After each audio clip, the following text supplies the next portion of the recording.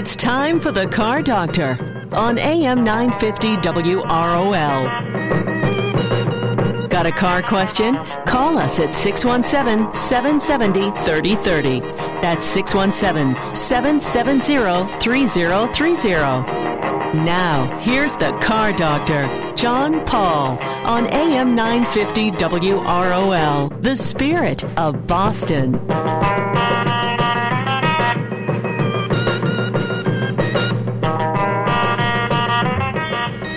So a couple things, and we are going to be talking with, in just a little bit, we are going to be talking with Alan Schaefer. He's the executive director of the Diesel Forum. And so what do you think's going on with diesels? Are they going to be around for a while? I think they are.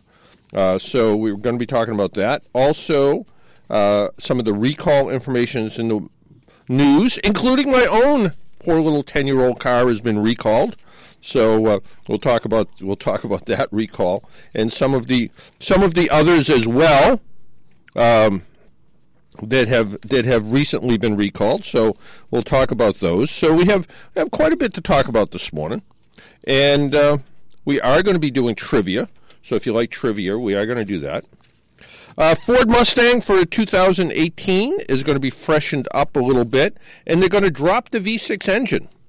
Ford is making a mid-cycle change in the Mustang in an effort to stay on top of the sales of its little pony car. The biggest change as part of the 2016 model freshening comes under the hood when Ford is dropping the 3.7-liter V6 engine. Cosmetically, the Mustang gets a more aggressive look, an updated inspired hood and grille. The company's dropping the V6, which officials say accounts for roughly 15 to 20% of the sales, in favor of the 2.3-liter EcoBoost, which is kind of funny because I think that's truly something to do with fuel economy, because the V6 makes about 300 horsepower. The 5-liter, of course, makes a lot more than that.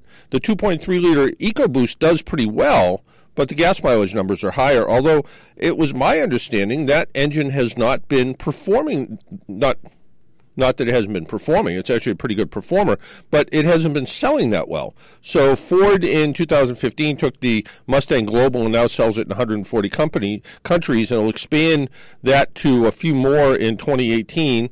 Customers will be able to choose from a dozen alloy wheel designs. The car will come in 3 new colors, including this orange Fury color. The V8 has been upgraded, includes direct injection, port fuel injection, which will increase fuel efficiency and horsepower ratings. Ford also said the EcoBoost will have increased torque. Ford's updating the Mustang technology with Sync Connect and Ford Pass, a feature that lets drivers start, unlock, lock, and locate their cars using their smartphones. For the first time on a Mustang, the 2018 model will also feature pre-collision assist, pedestrian detection, and distance alert, lane departure warning. So all of the safety features that we're starting to see in many, many cars today, unusual, you'd see it in sort of a sports car, but it's something that we're seeing. Well, we look at, I was just talking about the Ford EcoBoost 4-cylinder engine. Fuel economy is still hot in the news. And with everything that's happened with Volkswagen, a lot of people think, well, maybe diesels are not that popular anymore. But in fact, diesels have become very popular. We're seeing more and more diesel engines in more vehicles. And with us on the phone is Alan Schaefer. He's the executive director of the Diesel Technology Forum. Alan, good morning and welcome to the Car Doctor program. Hey, good morning, John. Thanks for having us. So, in my opinion, some people think, diesels are dead again. In fact, it's not even close, right? Yeah, that's right. And, after the incident with Volkswagen, that's really one issue with one company. And what we're seeing now is new product announcements by manufacturers. And that's really the best indication of their commitment to clean diesel in the marketplace and bringing more choices for consumers. And there was a lot at the Washington Auto Show. Diesels were a big part of the show, right? There were a number of diesels on display there. I think the big news so far this year really is that the Ford is going to bring a diesel engine option in the F-150. And that is important for a number of reasons. That vehicle as Ford tells us a lot, is the number one selling vehicle in America for 40 years. And the fact that they're bringing a diesel engine option in that vehicle says volumes about their confidence in clean diesel and the role that they see in that for their customers down the road. So that's coming in 2018. And so far this year, General Motors has been out with announcements about their new Chevrolet Cruze turbo diesel in both the sedan and hatchback forms. The Equinox crossover small SUV will have one, and then just a few weeks ago they announced that the GMC, the Terrain, new Terrain would have a diesel engine option next year. That, Mazda bringing their CX-5 with the diesel and the Skyactiv D. Consumers are going to have really an interesting array of new choices for clean diesel cars in not too many months. And I've always said back in the turn of the last century, back in the 1900s, when somebody went to go buy a car, it could be powered by gasoline, it could be powered by batteries, it could be powered by steam, it could be powered by, I don't know, wood chips, but it could also be powered by diesel. Do you really think the future of auto manufacturing is just going to be a lot of choices for what makes the car go? Well, I mean, we're certainly in that period now. There will definitely be, I think, a reckoning on power plants and powertrains somewhere down the road.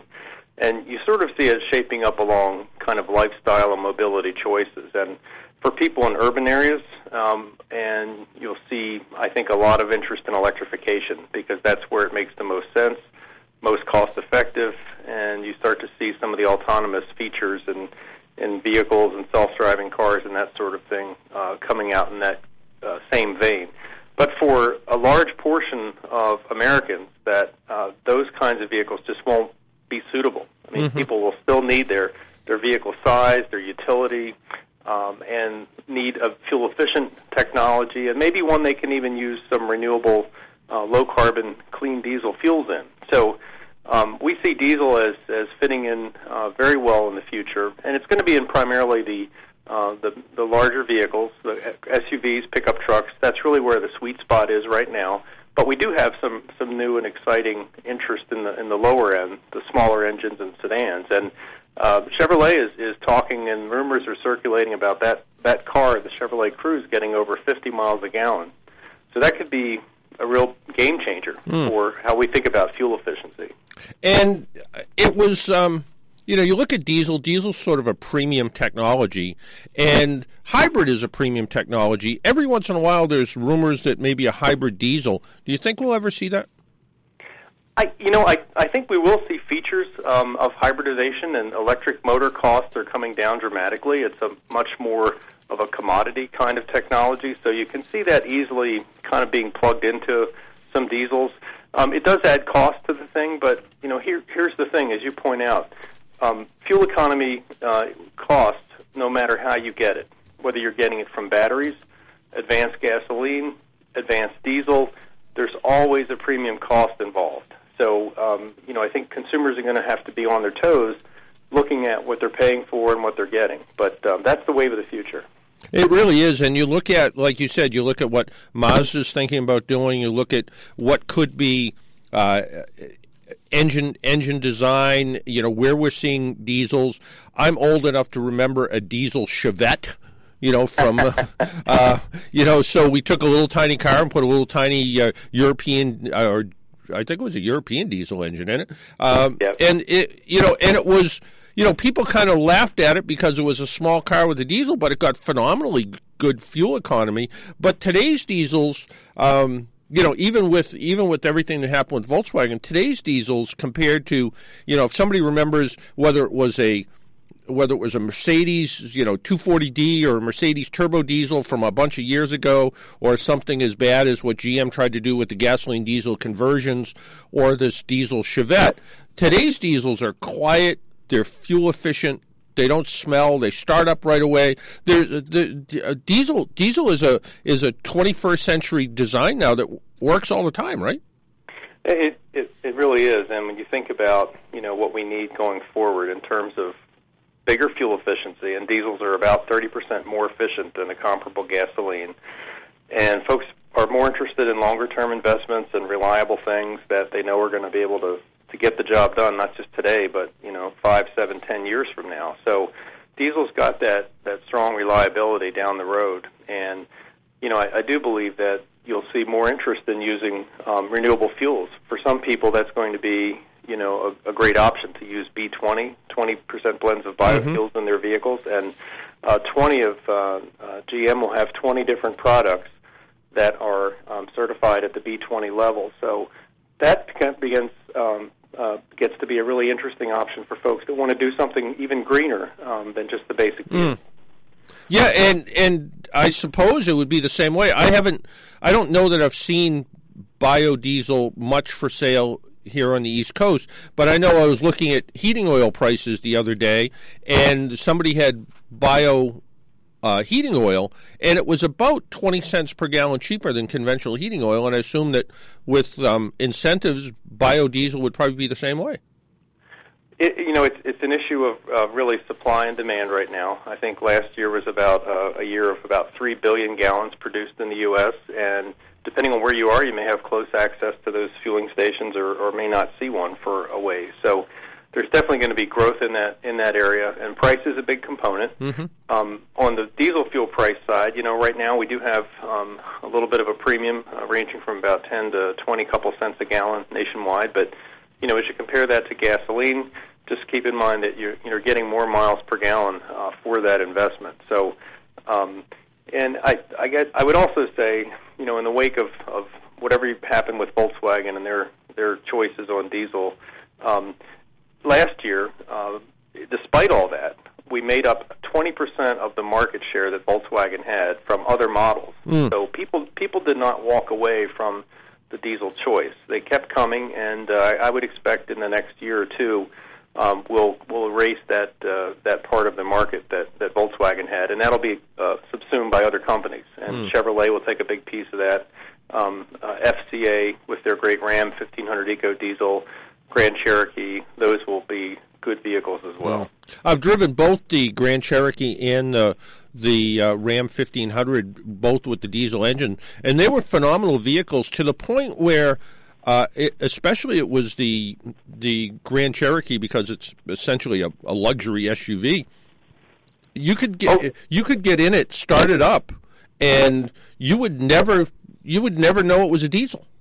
Yeah, and people that buy diesels, there's a certain folks that we might stereotype as that, and folks that have a lot of interest in efficiency and long-term investment, and folks that like to have the reliability aspect of a diesel and maybe not having to stop for fuel as often, because a number of these cars and SUVs have refueling ranges that are in the 600 and 700 mile category. So instead of stopping once a week for fuel, maybe it's once every 2 weeks or even longer. So those little features start to come into perspective when you're thinking about your next car, and I would encourage folks to keep the diesel option on the list. It does going to provide a great mix of unique features that you're not going to be able to get in a hybrid or battery electric. And the world's going to be full of all these kind of clean and efficient technologies, so keep that clean diesel on the list. Yeah, and you mentioned fuel a couple times and Phillips and so forth. The diesel infrastructure is already there, as opposed to compressed natural gas is a great product. It's clean, it's efficient, it's a quick refill. I'm hard pressed to find 3 CNG stations on my 100-mile commute round trip back and forth to work. You can find diesel stations everywhere. I'm hard pressed to find a level 3 charging station, on my trip back and forth to work. They just don't really exist. But there's diesel pumps everywhere. There is, and that today about 55% of all the 120,000 or so service stations in the U.S. have at least one diesel pump, and many have more than one. And what you're seeing is kind of a global shift. Gasoline has long been the primary fuel of transportation. ExxonMobil and others predict that by 2030, diesel will replace gasoline as the number one global transport fuel. So the reaction to that in the U.S. is that convenience stores, service stations are all putting in diesel pumps because they recognize that that's a whole new market that they haven't previously tapped. So the fueling issue is not going to. It really has not been a problem, but for those that were a little skeptical, it's even less of an issue in the future. So that's definitely something to keep in mind. Yeah, and you look at cars like Jaguar Land Rover. I drove the Jaguar XE with the 2-liter diesel engine in it. What a phenomenal car! These are they're cars that are fun to drive. They have a lot of low end torque, so they have great get up and go. And when you start looking at the eco data coming out of your dashboard, when you're purring along at 55, 65 steady state, you're watching the fuel economy just tick up there, mid upper 30s, and people are not ashamed to talk about pushing it well beyond 40 for some of their vehicles. That's some fancy driving, but it's possible. And just to clarify, if you see whether it's a pickup truck or a diesel bus or something going down the road and it's spewing out black smoke, it's broken. Diesels don't do that. They don't do that, and some people have, and some of our diesel enthusiasts have gotten too enthusiastic with their diesel engines and made modifications to performance and over-fueling and other things that deliver that black smoke on demand, and that's something we would really rather not see. But it's really the diesels have been near zero emissions for particulate since 2007, and reduced smog-forming compounds like NOx by over 90% starting in 2010. So very clean, low-emission technology. And part of the key to diesel sales and use in the United States was ultra-low sulfur diesel. So diesel that is diesel fuel that is cleaner than fuel used to be. Are there further improvements to diesel fuel coming? Do you know? I think one of the things we're starting, and the ultra-low sulfur fuel mandate was really a directive from EPA to enable these cars to meet these very low emission standards. What we're seeing now is something that's coming from the market, and that is refiners offering higher cetane at the pump. So the minimum requirement is 40 for ultra-low sulfur diesel fuel, but I'm seeing a number of retailers posting 50 cetane diesel, which for people that are driving passenger cars, 50 cetane means that the car would start probably a little bit sharper, and its combustion efficiency would be increased a bit. Mm-hmm. And you would probably you really could notice some changes in performance. And so I think that's where we'll see some next changes in fuel. Mm-hmm. That and greater availability of renewable fuels like biodiesel. Mm.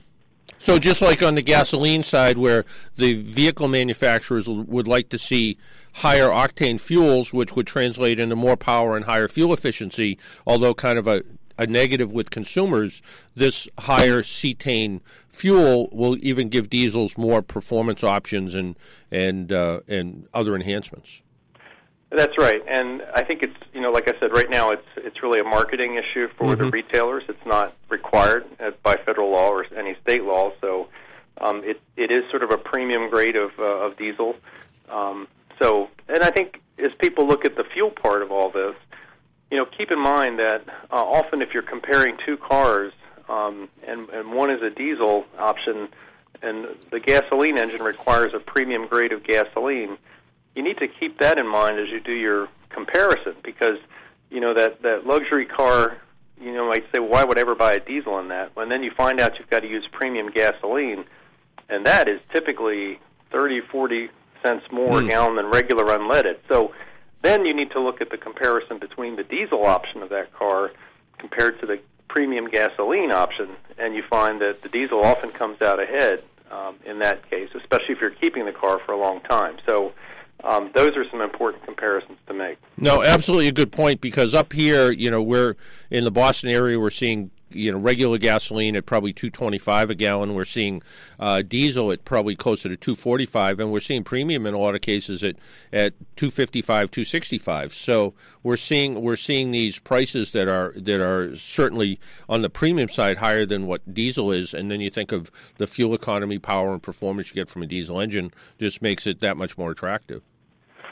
Absolutely. And, that is the thing for consumers that are doing these comparison shopping, is looking at the long-term issues, the near-term fuel costs, the capital premium cost on the diesel over other things compared to a hybrid, et cetera. So I think we're seeing much smarter folks buying cars these days, and there's just, right now there's about 28 diesel choices out there, and that's a lot of passenger vans and pickup trucks and some luxury sedans, but we're going to see more in that space for sure. This year, the Colorado GMC Canyon and the Chevy Colorado, those compact pickup trucks, have been selling as fast as they can hit the lot, and that's the most fuel-efficient pickup truck in America with a little Duramax diesel engine, and dealers say that they sell those as soon as they hit the lot. So that's the sweet spot, I think, going forward for diesel, which is the little bit bigger vehicle, SUV, pickup truck, larger sedans, where weight is an issue, and we still have these future fuel economy and emission requirements to meet. Nothing has changed with that yet, and I think realistically there might be some tweaking to that, but it's hard to see how that changes so dramatically that folks would not be interested in diesels in the future. So we're pretty confident that whatever happens with regulations, the new administration, whatever, this is the great thing about diesel, is it's got staying power. It's something that's going to be around because our freight system and goods movement relies on it, so the fuel is always going to be there. And now we've got these really advanced, clean cars that are super fuel efficient, can compete right along with hybrids, plug-in hybrids, you name it. Yeah. So a lot of choices. Yeah, I think you're right. Looking back, with the exception of Volkswagen with the Golf and Jetta, and a lot of people who kind of do what I do would tell people, if you're going to go out and buy a car, there's something like a 5-door Golf hatchback, or if you're able to afford it, a BMW wagon with a diesel with a stick shift. There's almost no more fun than that. But really, it sounds like the diesel engine is the perfect replacement, like you said, the half-ton pickup truck. But as I'm looking out in the parking lot here, I see as many SUVs as I see cars, and the SUV sounds like a perfect place to put a diesel engine, where when you want to tow that boat, when you want to tow that horse trailer, you're able to do it because you have the torque. You're able to get the fuel economy when you want it, and the rest of the time it drives like any other car, and maybe a little bit more fun sometimes. That's exactly it, and you see that reflected in this year's announcemtions that came out of the auto shows so far, and that's these crossovers, the Equinox, the GMC Terrain, the Mazda Skyactiv D, CX-5. That's really where manufacturers are putting their energy into the market, and they want to make sure that they can keep giving that vehicle that consumers really want, and that's the hot segment, without any compromises on things like size, performance, utility, towing packages. Some people care about that, others don't, but the diesel keeps the manufacturer in the game for all those things. Yeah.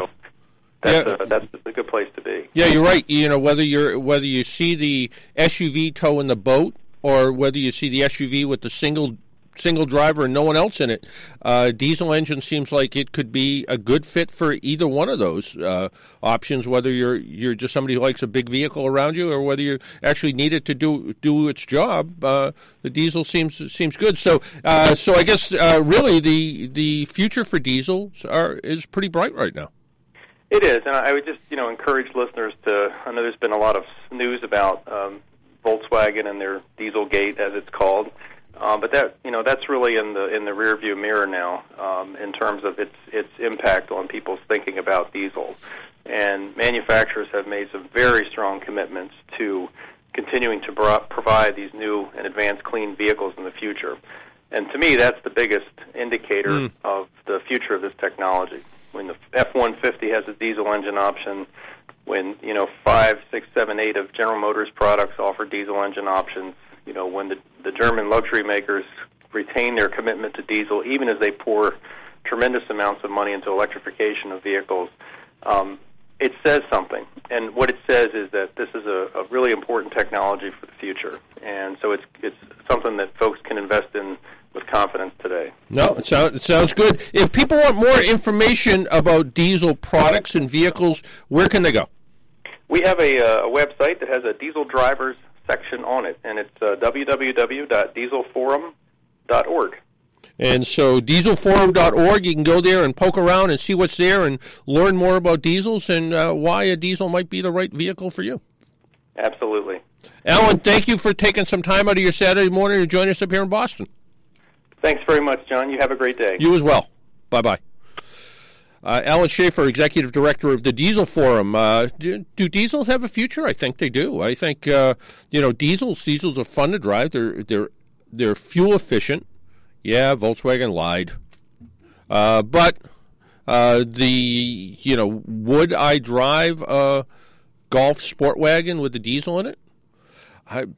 The ones I drove, I really liked. One of the other vehicles I liked even more was the Audi A3 with the diesel in it, only because I found the seats more comfortable. I found the car just a little bit nicer inside, just all the way around. So it was a good vehicle. Why don't we take a break, pay some bills? When we come back, we're going to do a little bit of trivia.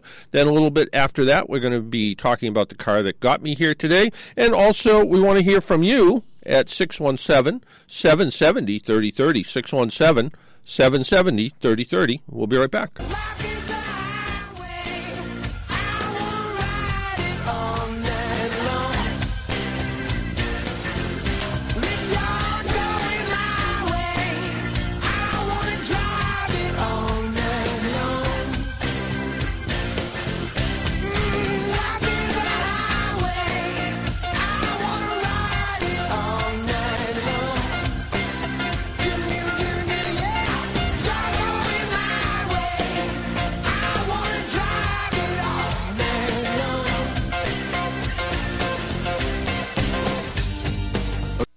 Honda Cars of Boston is Greater Boston's neighborhood Honda dealer with over 800 new Hondas available to choose from. Just 5 minutes from Boston on Route 99 in Everett, our beautiful new showroom makes your Honda Cars of Boston experience even better. Visit online at HondaCarsOfBoston.com and see all of our tremendous purchase, lease, finance, and certified pre-owned specials. Honda Cars of Boston on Route 99 in Everett is the place for great buys from the Honda guys. Give them a call at 1-800-65-HONDA.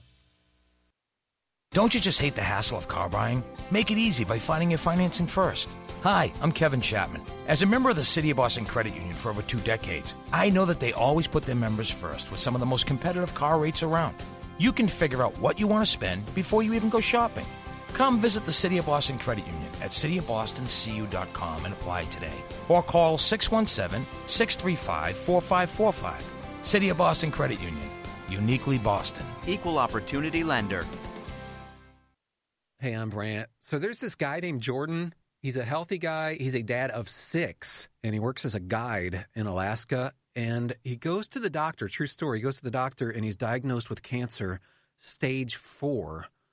And here's the thing. He had switched earlier from medical insurance to Medishare, where Christians share each other's medical bills. So the question for Jordan and his wife, Jenny, was, is this actually going to work? Our medical bills exceeded $160,000. Medishare members shared all our bills. And it was about more than just the money, too. This is a real community. Medishare is a family, a group of people that stick with you through the hardest times of your life. I just don't know how I could have done it without Medishare. It's so worth looking into. There's a reason this is growing so fast. So if you want to find out more, here is a number for you, 844-41-BIBLE. That's 844-41-BIBLE.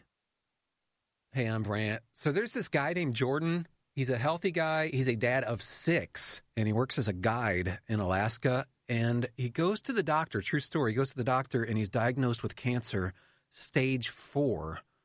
And here's the thing. He had switched earlier from medical insurance to Medishare, where Christians share each other's medical bills. So the question for Jordan and his wife, Jenny, was, is this actually going to work? Our medical bills exceeded $160,000. Medishare members shared all our bills. And it was about more than just the money, too. This is a real community. Medishare is a family, a group of people that stick with you through the hardest times of your life. I just don't know how I could have done it without Medishare. It's so worth looking into. There's a reason this is growing so fast. So if you want to find out more, here is a number for you, 844-41-BIBLE. That's 844-41-BIBLE. WROL Boston. You're listening to The Car Doctor.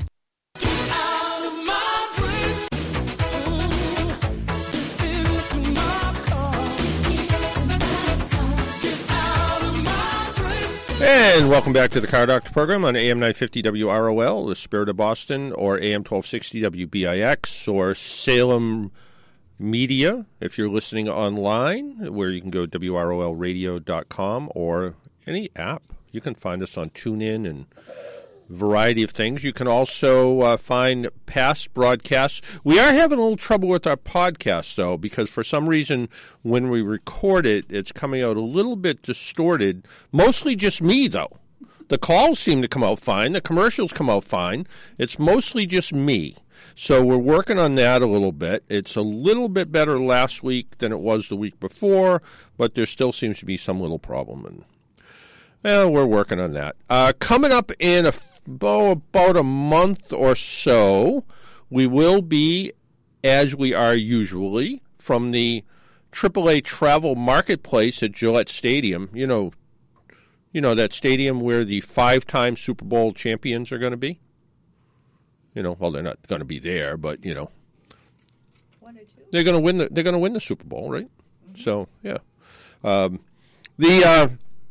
So we're going to be there, and every year we're there, we always have something interesting happen. Last year, my IT department forgot to turn on the internet, so we were a little troubled that way. I think we did it over the phone, but over the phone through a better system, and that worked out okay. I think the year before, we had a little trouble with a phone line. They hit it on me. But every year there's an adventure. So we like the adventures, I suppose. So we'll be doing that. We'll be doing that again. That'll be coming up. I think it's beginning of April sometime. In a couple weeks, the New England Motor Press is going to get together and vote on their favorite vehicles for the New England wintertime. So I have that event coming up. And we have, in a couple weeks, we're going to be talking to Eddie Wood from Wood Brothers Racing. Eddie's been around for a long time. Wood Brothers has been around forever. And, there's that race in Florida, the Daytona 500. So we're going to be talking to him a week, actually during Speed Week, I think. So he'll have his car and his driver down there. So my wife, who is in the studio right now, said, "Are we going to Daytona?" Well, me too. No. And next week we're going to be talking to someone from a website called Car ID.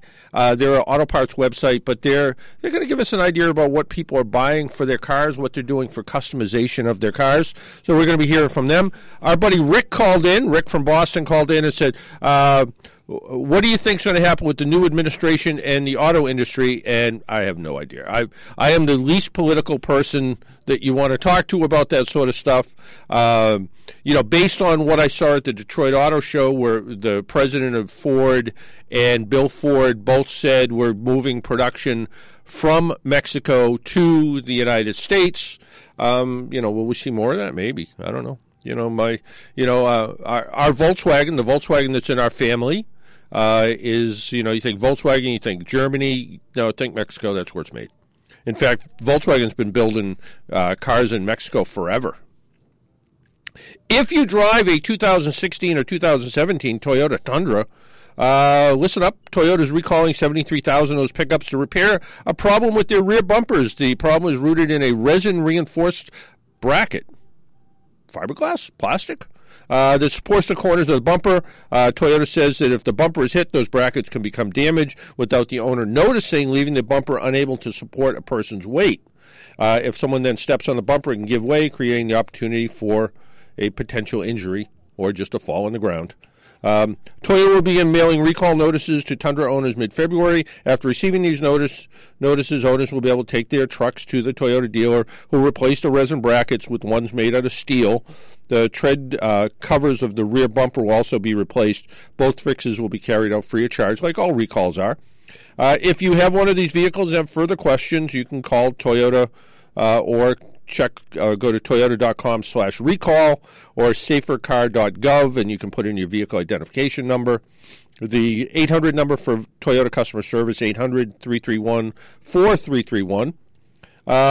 Settlement between Volkswagen and its U.S. franchise dealers over the diesel problem has been approved by a federal judge. When we were talking with Brad Scott from Scott Volkswagen last week, I said I hope that the Volkswagen is going to take care of the dealers. Dealers initially considered launching a class action suit, but apparently if you own a diesel dealership, it looks like you will get an average of $1.85 million to each dealer, according to the information that I've read. So half of the settlement payment will be made up front, while the rest will be paid in 18 consecutive monthly payments.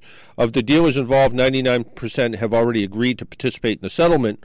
The total settlement is valued at $1.6 billion, including a $1.2 billion in payments to dealers, as well as $270 million through a provision for prior payments. I think they're going to end up okay. So we'll have to wait and see. I mentioned something about my own car. My own 10-year-old Hyundai Santa Fe is being recalled for rust. That's the one recall I hate most. When it's a mechanical problem, transmission, electronics, it can be fixed, and it's fixed with a new part. When it's rust, and what they're going to do is they're going to clean the undercarriage of the car, and then they're going to spray it with some kind of rust proofing to prevent further rust. Sort of like having a rotted piece of wood and you spray it with something that prevents wood rot. Well, if the rot's already there, what do? And I've seen some of this with Toyota products. Some of the Toyotas that were rusting, people actually went out and they went back to the Toyota dealer and they sprayed it with rust proofing. And a few years later, sure enough, the frames actually rusted away, because rust happens inside out, outside in. How much can you really do? How much can you really stop it? Well, you can't. So if anything, it's a preventative measure. So we'll have to wait and see what happens with my car. It's going into a new Hyundai dealer, well, relatively new, McGovern Hyundai, which I believe was Bernardi Hyundai, which is now McGovern Hyundai. Somehow they're related. I'm not sure how, but they will be trying it out and see what happens.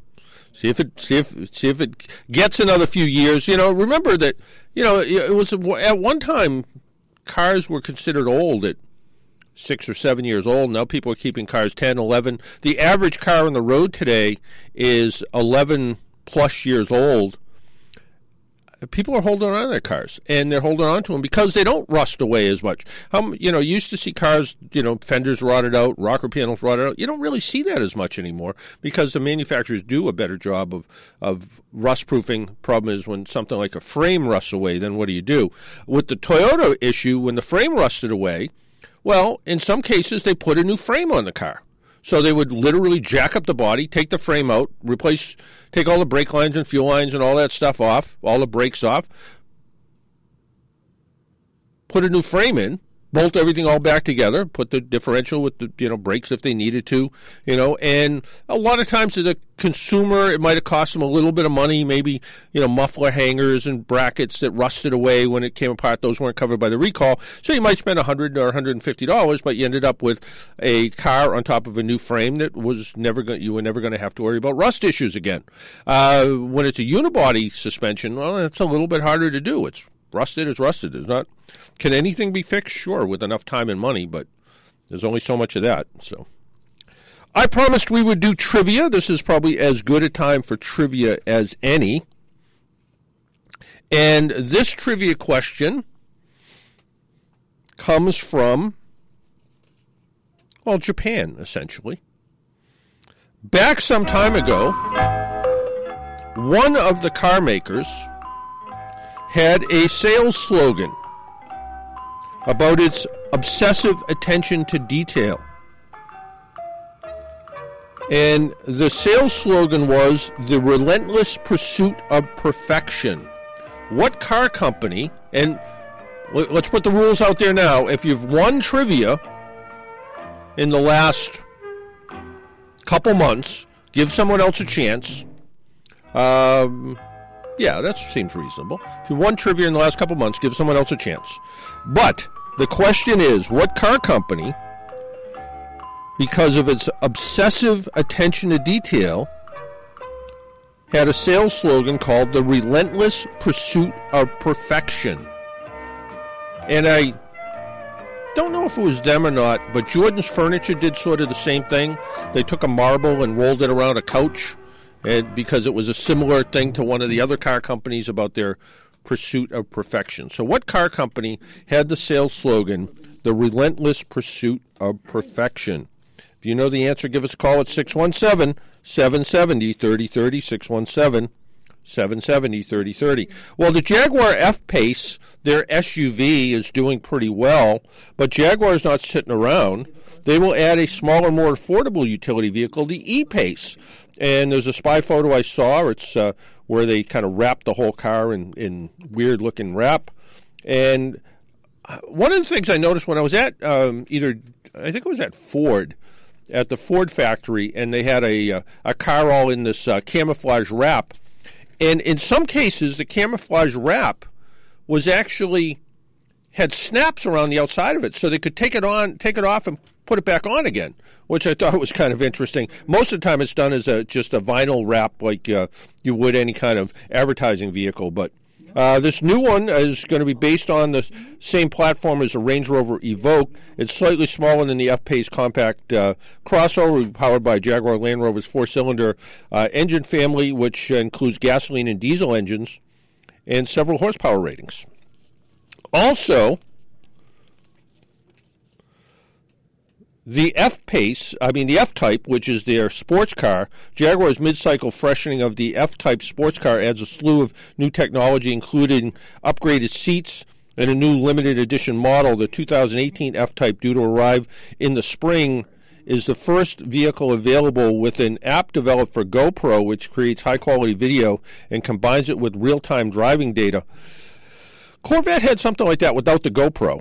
So they had a video camera in the front of the car. When a driver compares video of the car, perhaps when taking a hot lap at a racetrack or on the street in some other idiotic fashion, the Rerun app adds such features as vehicle speed, throttle position, gear position, G-force, brake position. Which is actually kind of interesting. So the computer in the car is synced to the video. So as you're watching the video, you can watch in time delay the exact angle of where your foot is on the throttle. So very similar to how race cars work. Pretty interesting technology, really. And it can be downloaded to a cell phone and shared instantly on social media. That's the bad side. People are going to do stupid stuff. They're going to say, hey, I took this off-ramp at 150 miles an hour. And then somebody's going to try to do it at 160 miles an hour and spin off and go out of control, and you'll read about it in the paper. The 2018 F-Type's front fascia and bumper have been redesigned. The grille shape stays the same, which the grille looks great on that car. LED lights have been added. The interior gets new lightweight seats that are slimmer than the previous seats. Also, chrome and aluminum trim have been added. One special model, the 400 Sport, available for 2018 only, features a supercharged V6 engine. So a V6 engine rated at 400 horsepower, a beefed-up chassis and 20-inch wheels. Jaguar Land Rover has not announced a price yet. U.S. F-Type sales so far have totaled only about 4,000 vehicles, down about 12%. It is a really nice car, though. They did a really, really nice job with that car. And you look at other vehicle manufacturers, well, there's a few others aside. Even Mitsubishi is kind of finding their way, and Mitsubishi's sort of in a deal with Nissan right now, but it looks like Mitsubishi will debut a compact crossover to be positioned somewhere between the Outlander and the Outlander Sport in March. The British magazine Autocar says the vehicle may be styled after the XR plug-in concept shown about 5 years ago in Tokyo. Although nothing has been confirmed, the all-new vehicle is expected to be a natural fit for the booming U.S. crossover market. Okay, trivia. And if you're on hold and you have the right answer, and we'll assume everyone has the right answer. We have a prize for everyone today. Not sure exactly. We have a prize for everyone today. So if you're on hold, Michael, Joe, and George, stay right there. You'll win something. But let's start with Michael first. Michael. Hello. Hello. Paul. What do you think the answer is? It is Lexus. It is Lexus. You are absolutely right. It was their the original team, the PR team.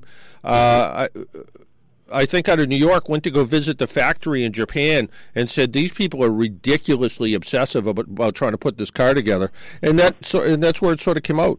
Do you remember? Do you remember the first model of Lexus?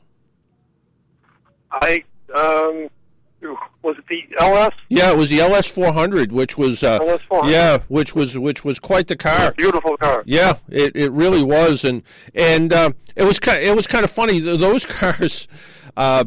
Those cars were, when Lexus started getting popular, and they started getting popular because they were sort of this, high end car. There was a guy in Brooklyn who was taking Toyota Avalons when the Avalons came out, and he was taking all the emblems off of them and putting badging, right? Yeah, putting Lexus badging on them and calling them a limited production Lexus from Japan, which no one ever heard of. And and he managed to sell them, but he kind of sold them with people said, well, the title says Toyota, and he said, oh no, they had to do that to get them into the United States. But in fact, they were just phony baloney Lexus, phony baloney Avalons, which the Avalon's a nice car too. But no, you're absolutely right, Mike. Stay right there, and we will. Karen will get down your name and address, and we'll send you out something. Okay? Thank you. All right. Let's talk to Joe just to see what Joe has to say. Joe. Yes. Hello. Hello. Did you have the answer? Yes, absolutely. Lexus, stay right there. I still remember the commercial, the car commercial with the marbles going. Oh yeah, and I couldn't, after I said that, I couldn't remember if it was Lexus or Infiniti that used that commercial, but I do remember either Barry or Elliot, one of the Jordan's furniture guys, rolling a marble around a couch though, trying to do the same thing. So stay right there, Joe. We'll get you something, and finally we'll go over to George. Up. It sounded like Joe had a question. Joe, did you have a question still? George. Sorry, that's George. Up. Oh, George. Hello? Hello. Yes. Do you know the answer? Lexus. You are right. Stay right there. Yep. Stay right there. Don't go away. All right. And let's go back to Joe for a second. Joe, did you have a question? Yes. I'm interested in a Forester, the 6-speed manual, and I understand it has miles per gallon, approximately 26 miles per gallon. But I heard a caller recently complain about his 2015 Forester SUV, and that was supposed to get approximately 25, 26 miles per gallon, but he was only getting 18. Is that something now? Of course, it's 2017 model now, so that may not apply now. But do you know any feedback about that? I haven't. The last Forester I drove, the fuel economy was right on the money. It was right about where I recalled it to be. And I have not driven one with the manual transmission. I've driven one with all the new Subaru automatic transmissions, the CVT, which is a continually variable transmission. I seem to remember in the mid 20s somewhere. So, yeah, I don't remember that. And I have a coworker who has an Outback, so a little bit more aerodynamic, I suppose. And she records. She's in the banking business, so she records every every time she fills up with her car, and I know she's getting pretty good fuel economy with it. And on long trips, she's getting up around 30. So I haven't heard any problems at all. I'm not good, and that's why my suggestion to the caller from last week that had the fuel economy issue was. I think it's time to get someone from Subaru involved and do a true mileage test and see what the real fuel economy is. And if the fuel economy is, when tested under, a little bit more strict circumstances, which is somewhat subjective even, but done properly, is the mileage close? Is it not close at all? How do you look at it? So, even in all the fuel economy numbers, when you look at those types of things, you say, well, what do there's an average and then there's a different number, and where do you go? Well, if it's an average and the average is, if the average is way off from what you're really getting, well, there's something wrong. There's a problem. So at that point, you have to look at it and say, okay, what are we going to do? All right. Well, I feel good about that now. Yeah. That my concerns are taken care of, and I will pursue my test drive and go from there. Yeah, I would. I like I said, the Forester is, well, it's sort of the I think it's the official natural bird of Vermont or something. That's all you seem to see up in Vermont is Subarus. So all the northern New England states really they sell really big. Well, and they should too, because you think about them, they're pretty practical. They're fairly economical. You can fold down the seats and you can carry a bunch of stuff in them. You can drive in pretty poor weather without any problems. They're pretty easy to service. There's Subaru dealers everywhere, and aftermarket is pretty good at being able to fix the cars when they need to be fixed. So there's a lot to be said about driving a Subaru and not having a problem. So Subaru over the years, have they had problems? Yeah, some of the old ones used to rust away pretty quickly. Up till 2012, some of the models had cylinder head gasket problems. But people who have Subarus tend to love Subarus. So, if you're thinking about shopping and you're looking for that small SUV wagon type, I would certainly look at a Forester. Very good. I think I'm sold on it now. All right. All right. Thanks very much. All right. Take care. Bye-bye now. 617-770-3030, 617-770-3030. Let's talk to Mike. Mike. Hey, how you doing, Doc? Good, how are you? A quick comment before I get into my main topic. All right. Subaru is the new Saab. Put it that way. Subaru is the new what? Saab. Oh, yeah. Well, it's funny. When Subaru really started to market vehicles 10 or 15 years ago, that's exactly sort of the weird culty customer they were looking at. Exactly. Yeah, and they readily admitted it. They said, we want to get the same people who love Saabs, we want them to love Subarus the same way. I agree. Yep. Hey, let me jump into my quick question. I want your opinion on something. I'm in the industry, certainly in the industry, and in the electronic way. Here's my comment. In 2 or 3 years, 75% of the people in this country will not buy new cars. They'll only lease them.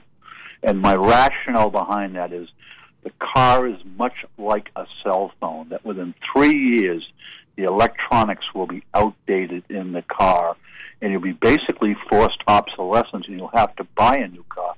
Therefore, leasing will become the major way people buy cars going into the future. That's my guess. Just wanted your feedback on that.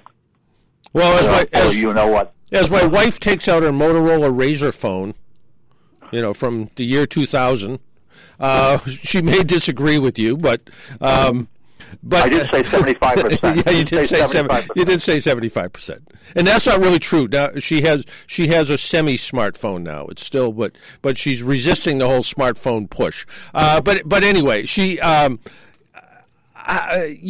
think. As I had this conversation with two different people. One of them was we were talking about technology that goes into cars today, and at what point do you push so much, whether it's emission savings technology or whatever it is, into a car today? everything has a cost involved with it. So you add more to it, whether it's keeping the air clean or whatever the case is, you add the price of the car goes up. You add more infotainment and other technology into the vehicle, as well as safety features like lane departure warning, lane centering, blind spot monitoring, all that stuff adds to the cost of the vehicle. And like you said, you're in the electronics end of the automotive business, so you kind of know where that's going, but all of that adds cost to the vehicle. So at some point you get to the point where it used to be, I think $32,000 used to trigger the luxury tax not that many years ago. Now $32,000 seems to be more of an average price that people are paying for cars. So at some point, where does the consumer cry uncle and say, hey, look, I'm sorry, I can't pay $45,000 for a four-door sedan to get my family back and forth to school and work and go to the grocery store. So leasing becomes a really interesting alternative for that, because all of a sudden now you're getting into a car that you're paying 50 or 70% the payments that you would normally to own the car, and at the end of 3 years you go back and you hand them the keys and you get a new one. So you could be right. The only other thing that I see that could change that is where your cell phone may literally be the brains for a lot of the features in the car. So you get into the car and it's sort of like, back in the early 80s, you could buy an economy car and it had a radio prep package and it was basically 4 speakers and an antenna. And then you would decide what kind of radio you wanted to put in it, whether you wanted to put the factory radio or something aftermarket. I wouldn't be surprised to see something where you get into your car and you dock your phone into your car and the car just, does everything the phone does. And then in a year when your phone becomes obsolete, you get a new phone, you dock that phone in, and all of a sudden your car's all of a sudden had this upgrade because your phone's upgraded. That might be the future. You're right. It could be. Then again, you got to think: how do these companies make money doing that? And I think the over-the-air updates right now seem to be the major way. But sometimes, for example, I don't want to type a show. The computers in the head unit are just not powerful enough to go forward with these. So maybe sometime over a cup of coffee, you and I can talk about it offline. But it's interesting what's going on. I'm watching it like an eagle. Yeah, I think there's going to be some big changes. There really is, because it's, and the consumer, I was sitting down talking with the engineer from Volvo 2 weeks ago at the Detroit Auto Show, and we were talking about safety in cars, and he looked at me and he said, people, we don't put this stuff in the cars because we think it's the right thing to do in some aspects of the car. He said, we're putting it in the car because we know that people want it, and if we don't integrate it into our vehicles and try to do it as safe as possible, people are going to be stupid, and they're going to all of a sudden prop their phone up on the dash, and they're going to try to do things on their phone rather than have it integrated into the vehicle. So I think that the manufacturers are headed in that direction, but it's an interesting question, because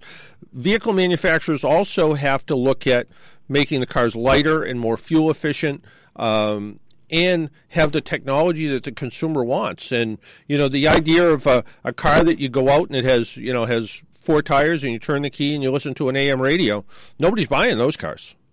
Yeah, I think I reminded you about a year ago that we're pulling 300 pounds of copper wire out of every single car in 2018 and 19 and replacing with Ethernet, which makes a lot of sense. Yeah, that's happening as we speak right now. No, 2018 BMW will be 200 or 300 pounds lighter just because of the copper wire we're pulling out of it.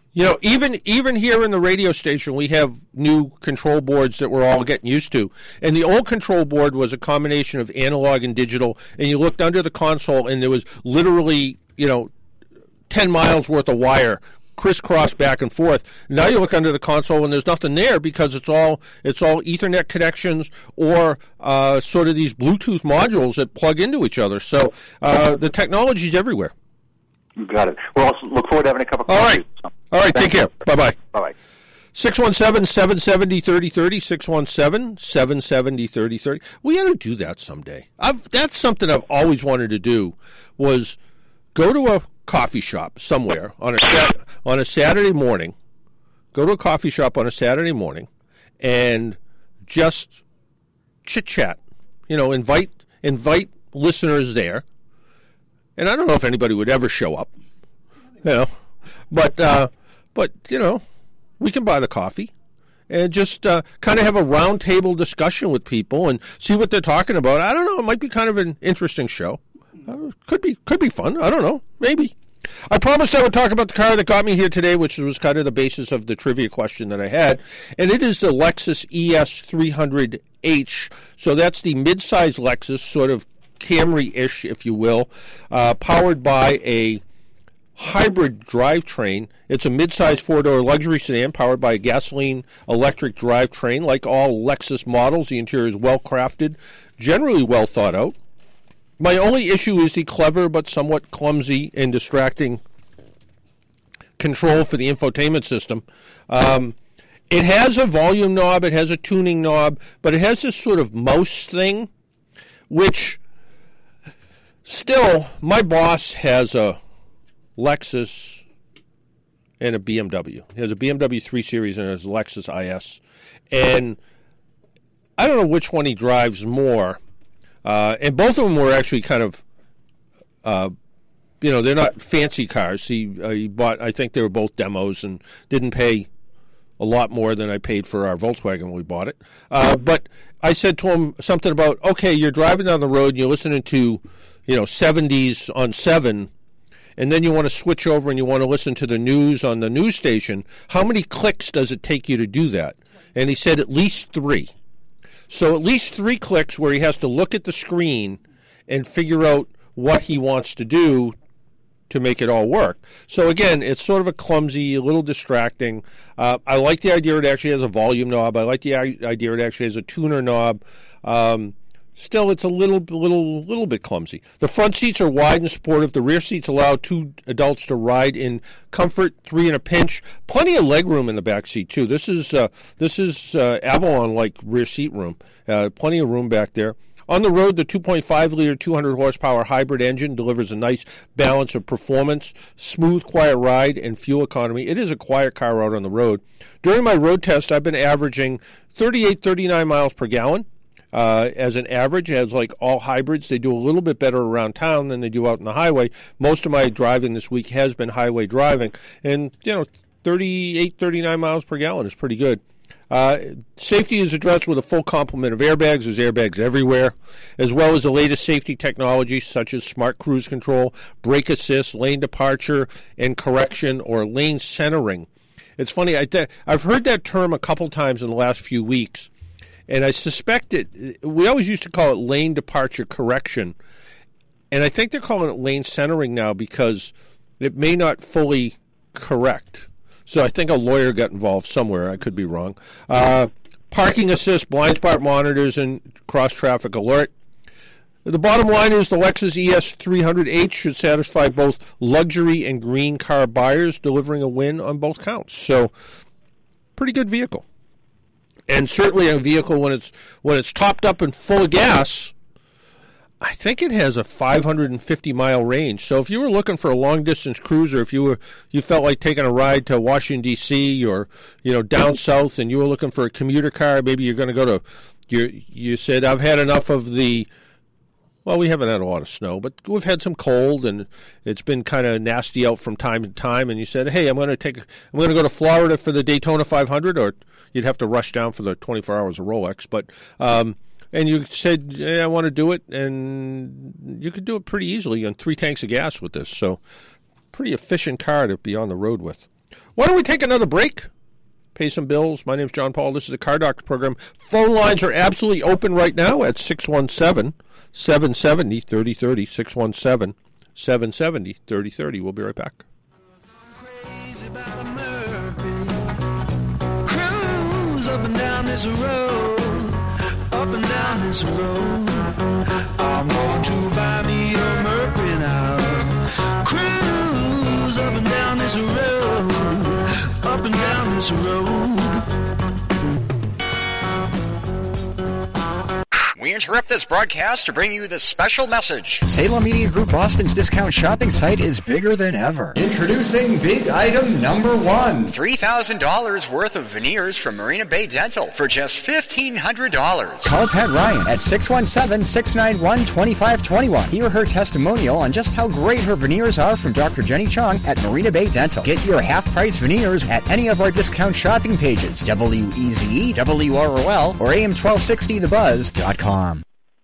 Come and experience Norwood's newest Irish pub and restaurant. It's Emmett's of Norwood, where they feature a luscious prime rib special every Monday, Tuesday, and Wednesday night, along with all your home-cooked Irish and American comfort food favorites for brunch, lunch, and dinner. Join us on the weekends for a traditional Irish breakfast.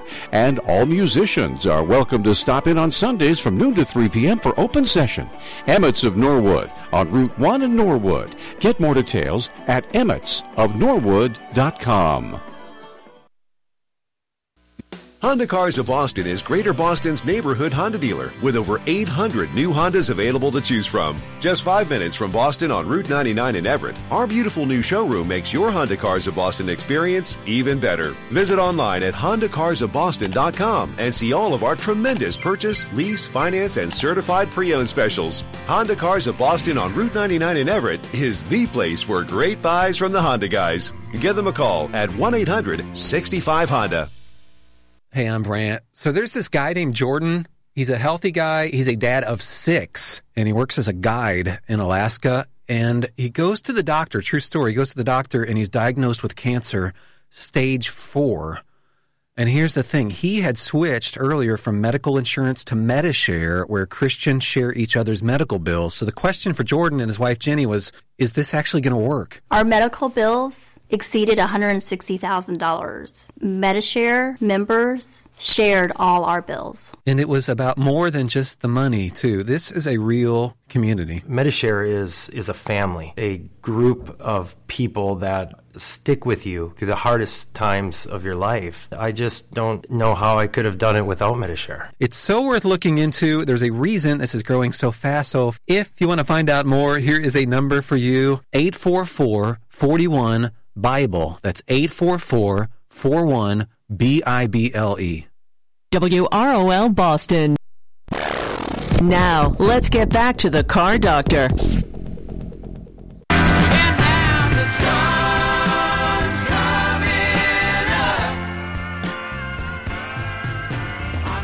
And welcome back to the Car Doctor program on AM 950 WRL, the Spirit of Boston, or AM 1260 WBIX, the Business Buzz, one or the other. We are still on Sunday nights at 9, right? Mm-hmm. Yeah, okay, just making sure. Haven't listened for a couple weeks, so you never know. Well, the happiest place on earth, Walmart, is going to start selling cars. Walmart Stores Incorporated, the nation's largest retailer, is jumping into car sales through partnerships with dealership groups including AutoNation, the nation's largest new vehicle retailer. CarSaver, an online auto retail platform, will launch the program on April 1st at about 25 Walmart superstores in 4 markets. They're not going to do it out here yet. It's going to be in Houston, Dallas, Phoenix, and Oklahoma City.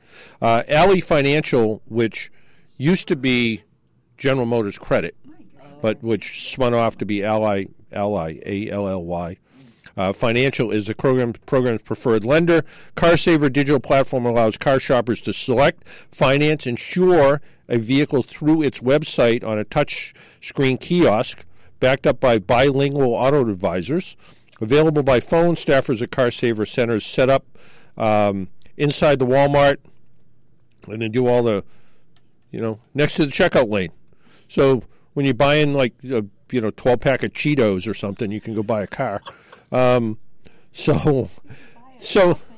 it says here they'll be alongside other services such as the Vision Center and nail salons and the Subway or whatever else is in a Walmart, and there'll be car buying programs at the Walmart. I mean, I guess you can buy a cell phone there, you can be on their plans and so forth, and so consumers will be able to select new or used or certified pre-owned vehicles, apply for financing, auto insurance at the kiosk at the CarSaver Center on their mobile device via CarSaver's website or by calling an 800 number. CarSaver will then connect customers with local certified dealers and schedule an appointment to visit the dealership. If a shopper doesn't contact the dealership, an auto advisor reconnects with that shopper upon making the sale. The dealership pays CarSaver a success fee of $350. In most states, no sale, no payment to CarSaver. Depending on the state law, payments may come in the form of a subscription fee. Kind of an interesting concept on that side. And there's kind of an obscure TV site called Crackle, which I don't fully understand. We have Crackle. Is it still there? Well, we have two TVs in our house that were both bought at the same time. Well, I guess they're in our house. Both bought at the same time. One's a little bigger than the other. Mm-hmm. And they both had Crackle, and now only one has Crackle, and I don't know why one went away. But there was something I used to like to watch on Crackle, which was Jerry Seinfeld had this program called Comedians in Cars Getting Coffee. And next month it actually shifts over to Netflix from Sony's Crackle platform. And maybe that's why Crackle's not on my TV anymore, because it's not a Sony TV. The series features Seinfeld conducting high-spirit interviews with performers in a cool car, usually a cool car. Once it was a Ford station wagon, but it was a Country Squire. But when I first started thinking about Comedians in Cars Getting Coffee, the entire Netflix business model consisted of mailing out DVDs and envelopes. I love that we are now joining together, both at very different points. Okay, that's the news. Really, this is just an excuse to recall some favorite moments from the series. Some of the things he liked, he had Howard Stern in his car, and he asked about Stern's hair, and he says, I don't even know what it looks like. Is it Slash or Rhea Perlman? The one where Seinfeld takes funny man Patton Oswalt out in a DeLorean. He said this one died a few minutes into the trip. Later, Seinfeld had a backup. He said Robert Klein went out in a car. I think he actually went out with the president or vice president or something once. I don't know. But anyway, they did a few things. So I don't know. I kind of like the show. I think it's kind of funny, and the premise is pretty simple. He goes and picks up somebody famous in a car, and it could be kind of a cool, weird, could be something exotic like a Ferrari. It could be something else, but he gets in it, and they go to a coffee shop somewhere. And I've learned two things watching it. Jay Leno never had coffee ever until he went out with Jerry Seinfeld, and then he said it was disgusting, and why do people drink this? And then the other one was when he went out with Howard Stern didn't order coffee, he ordered just a cup of hot water. And he just sipped hot water with him. So apparently he's not a coffee drinker either. So, and then other people want a cappuccino and espresso and other stuff. So, yeah, so let's go to Mike. Mike? Good morning, John. Good morning. And good morning to Mrs. Paul as well. See, you got a hello, too. Look at that. Yeah. Real quick, I believe it was the president that he did do one of those. Yeah, that's what I thought, yeah. Yeah, they're kind of fun. I actually calling you about safety, the availability of safety on cars, but you had a Lexus today. Lexus Infinity, do you have, in comparison, anything to say? I know Lexus is trying to push the performance piece with their cars coming out now. Any general statements do you find comparing Lexus vehicles, Infinity vehicles? And I know there's the whole range of vehicles. Yeah, I mean, and Lexus is trying to push performance because people consider them boring. So that's part of the problem. People look at Lexus cars and go, they're nice enough, but they're and that's why Lexus is trying to push this sort of idea that we're a performance car, we're a stylish car. Infinity, the biggest part of Infinity's problem is people forget who they are. Infinity makes a great car. I have a coworker who bought an Infinity. I don't think the quality with Infinity is quite as good as Lexus or Acura. But Infiniti does something a little bit different. They pile a ton of technology in their cars. And this guy, one of the reasons he liked it so much was it has all this levels of technology in it, which makes the car, to him, truly fascinating. So, if I had the money to buy one or the other, and if I looked at the two cars and said, would I prefer a Lexus, SUV over a Infiniti SUV? Would I prefer a Lexus big sedan over an Infiniti big sedan? I think I would, but I think it's just personal preference. I just sort of like their cars a little bit better. I liked a little bit more of there is a little bit more subdued styling, although the grille on the front of this ES is ginormous, and the new LS 500, which they're coming out with, has this sort of checkerboard grille might not be the right explanation, but apparently it has something like 9,000 unique surfaces to it, or some ridiculous amount. So, or 9,000 surfaces, not unique, but some of the styling I like, some of it I don't. The Infiniti styling I just haven't really warmed up to. Are they good cars? The last time I drove one, I was taking it down the road, and I was out on the highway cruising along at, we'll just say, the speed limit, and I afterwards I said I forgot how good a cars these were. So yeah.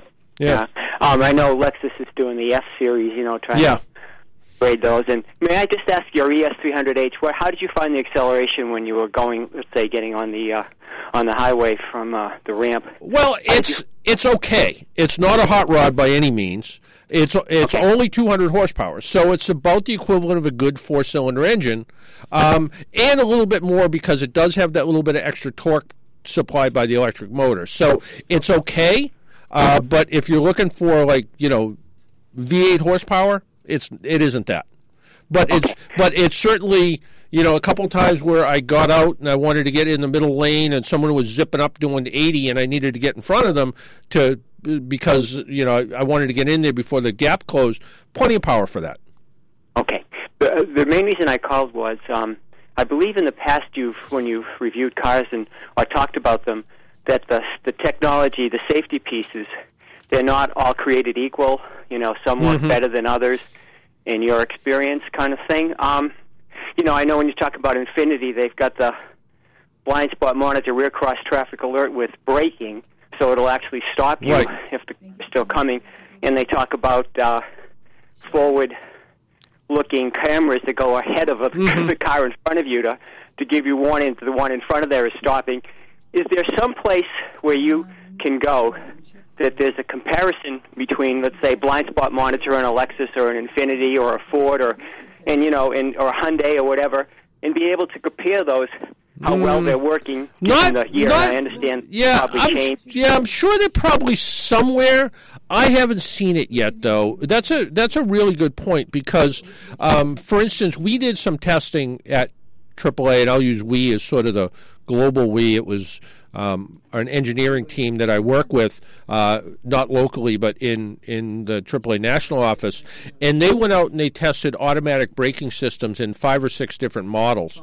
And how they tested, they went out to the Auto Club Speedway out in California, and they had this foam remote control car. So it was a full-size, looked like an SUV, small SUV, but it was all made out of foam blocks with the remote control, like little kid's car underneath it.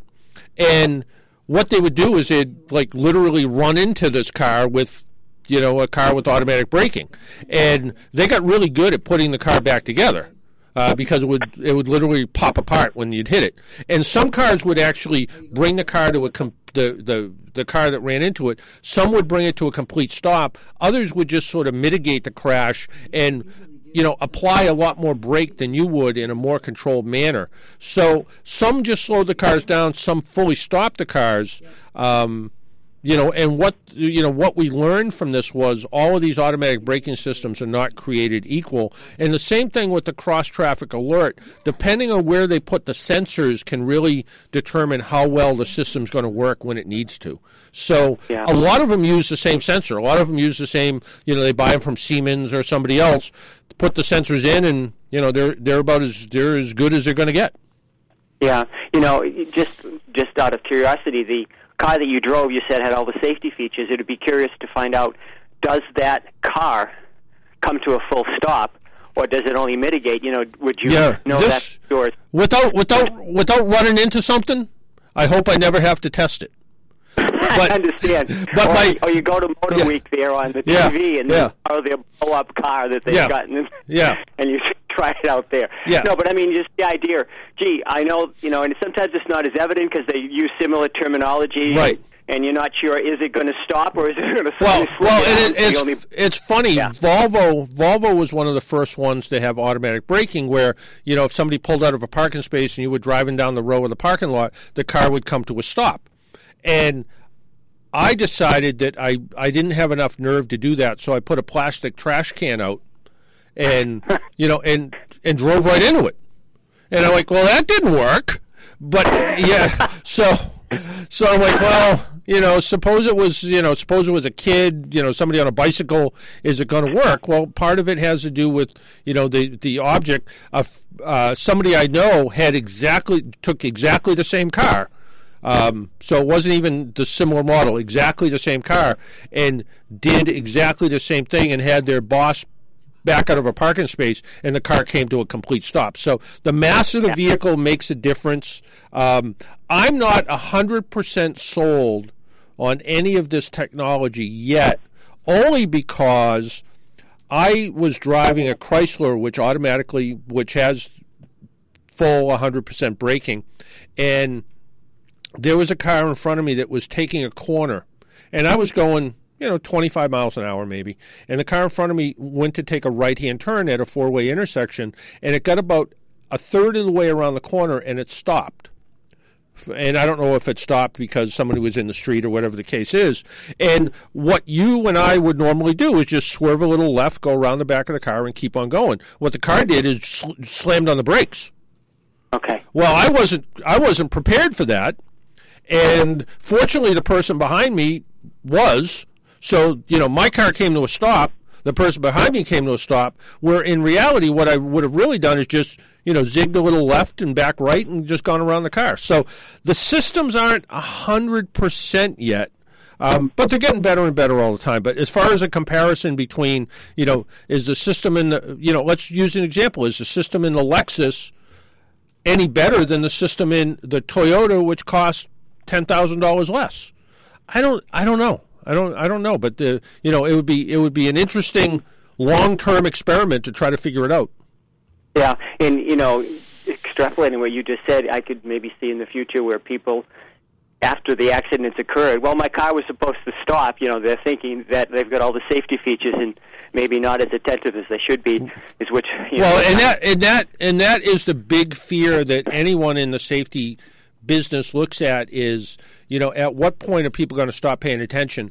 And that is, when you come to like self-driving vehicles, that's that middle step of self-driving vehicles where the car sort of does some stuff and where the car drives itself. The worst step is the one where you have to hover over the steering wheel and be paying attention all the time when the car doesn't. And, what's going to happen is people aren't going to be paying attention, and when the car fails to react and you fail to react, well, you're going to run into each other. So that's no good either. So, yeah. I mean, what Volvo has said, if they ever come out with a self-driving vehicle, what Volvo has said is if anything happens, Volvo will take the liability, which, time will tell if that's really true. Yeah, I just want to see, is the car going to be in the courtroom when they're litigating? Yeah. So. Well, it's kind of funny, and I actually stole this from a TV show when I was talking to the Volvo guy about it, and he said, the decision becomes, do you run into the car with the three people in it, or do you run into the car with the one person in it? Who makes that decision? How does the car make the decision? And I looked at him and said, or does the car just drive itself into a tree and doesn't inflict injury on anybody except the driver of the Volvo? And he looked at me and goes, huh. We didn't think of that one. Yeah. Yeah. So, yeah. And I only thought of it because I saw it on TV one day on some fictitious TV show. So. All right, John. All right, take care. All right, bye-bye. Let's go real quick to Robert. Robert. Morning, John. How you doing? Good. How are you? Not too bad. I just want to give you my 2 cents on you talking about having coffee with some of your listeners. Yeah, would you show up? Great idea. Would you show up? All right. Yeah. If you could move it around different parts of Eastern Mass. I mean, you're down on the South Shore, and I'm up on the North Shore. You know, if it was possible to, between the radio station and your show, kind of promote it. What? Now, now where are you up on the North Shore? Way up. I'm close to the New Hampshire border, the Januray area. Oh yeah, yeah. No, I was trying to think where I was. Where was I? Someplace that I went by some sort of world famous donut shop.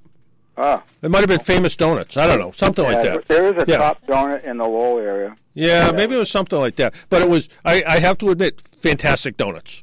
So this is one of them. Like I said, I'd join you for breakfast. There you go. You could have a 10-hour show. No, I couldn't do that because Paul Sullivan would kick me out. So yeah. Well, what he would say is, you could talk all you want until 10 o'clock, and then you could. Then you're talking to yourself afterwards. Yeah. So have to record it. All right. Okay. All right. Thanks. Take care. That makes sense, right, Paul? Yeah. I could talk all I want till 10, right? I still get paid. Yeah, you don't get well. So what's going on? I'm reading your column. Oh. That's a bunch of nonsense. No, it isn't. Hey, hello. Am I on here? You are. Okay. Yeah. Didn't know if I could hear myself. No, you heard the phone hang up. Oh. Yeah. Still working on the board, are we? A little bit, yeah. Okay. Yeah. That's good. But I didn't know if you happen to notice in my column whether it mentioned that stuff that I gave you from last week. Oh, I didn't get that far yet, but I will. Like question 3 or something. So. Well, it hasn't been cold enough. I know. I haven't been dead yet. But But my wife was. Oh, you should have seen a smile on her face. Someone's thinking about me. I said, a lot of people think about you. Yeah, you should. So thank you. You could have saved it till for another 2 weeks. It could have been a Valentine's Day present. It was the right color bucket. Yeah, it's about the same thing I gave her last year. She loved it. Now, we've been kind of lucky, but it was just a couple years ago, yesterday, that it started to snow and seemed like it didn't stop till St. Patrick's Day. Yeah, remember that? Yeah. Yeah. Everybody's like, oh, there's no snow. We've been so lucky, and all of a sudden it snowed and snowed. And people have short memories because people have been saying, oh, it's going to be a nice, easy winter. I said, will you slow down? It's not February yet. Yeah, February's the snowiest month. Yeah, and the coldest. And the coldest, yeah. And fortunately the shortest. But I'm thinking of going to Daytona or driving, getting a car that you only have to fill up 3 times to get down there. Yeah, sure. Yeah. How's your Lexus? It's a very nice car. It is a great car. Hey, I had a question about that. What time is it? I don't even know. Hold on. 2 minutes, okay. Right. You drive a lot of cars because you review them. That's correct. And you don't have to answer this, so you can say, I beg the fifth or whatever, I plead the fifth or whatever. How does that work? Do people approach you, or do you say, I really would like to drive a Lexus this week? Hello, Mr. Lexus, can you give me... No, people through a network approach me and say, we would like you to drive a Lexus this week. Or for a couple days or whatever the case is. So that's sort of how it works. Other parts of the country, we have kind of a unique setup here in New England. Other parts of the country, you go to the manufacturer and say, I would like to drive a Lexus. But the problem with that system is everybody wants to drive the high-end supercars, and nobody wants to drive the Mitsubishi Mirage, which I think every car deserves a fair shot, whether it's a fantastic car or a less than fantastic car. So I kind of like the system we have where, one time I could be driving a luxury car, I could be driving a sports car, I could be driving, the cheapest car on the planet at $15,000, and I'm fine with that because I want to be able to experience all of them. Well, I love that feature of the show that, the car that drove me here today. I like that. And so how... I suppose I really need to reword that, the car that I drove here today, rather than the car that drove me here today. But, the future's coming. So, I always criticize people for ending sentences with preposition. So I said, you don't do that. You don't end a sentence with a preposition. So the person said, okay, and ended the same sentence and just put idiot on the end of it.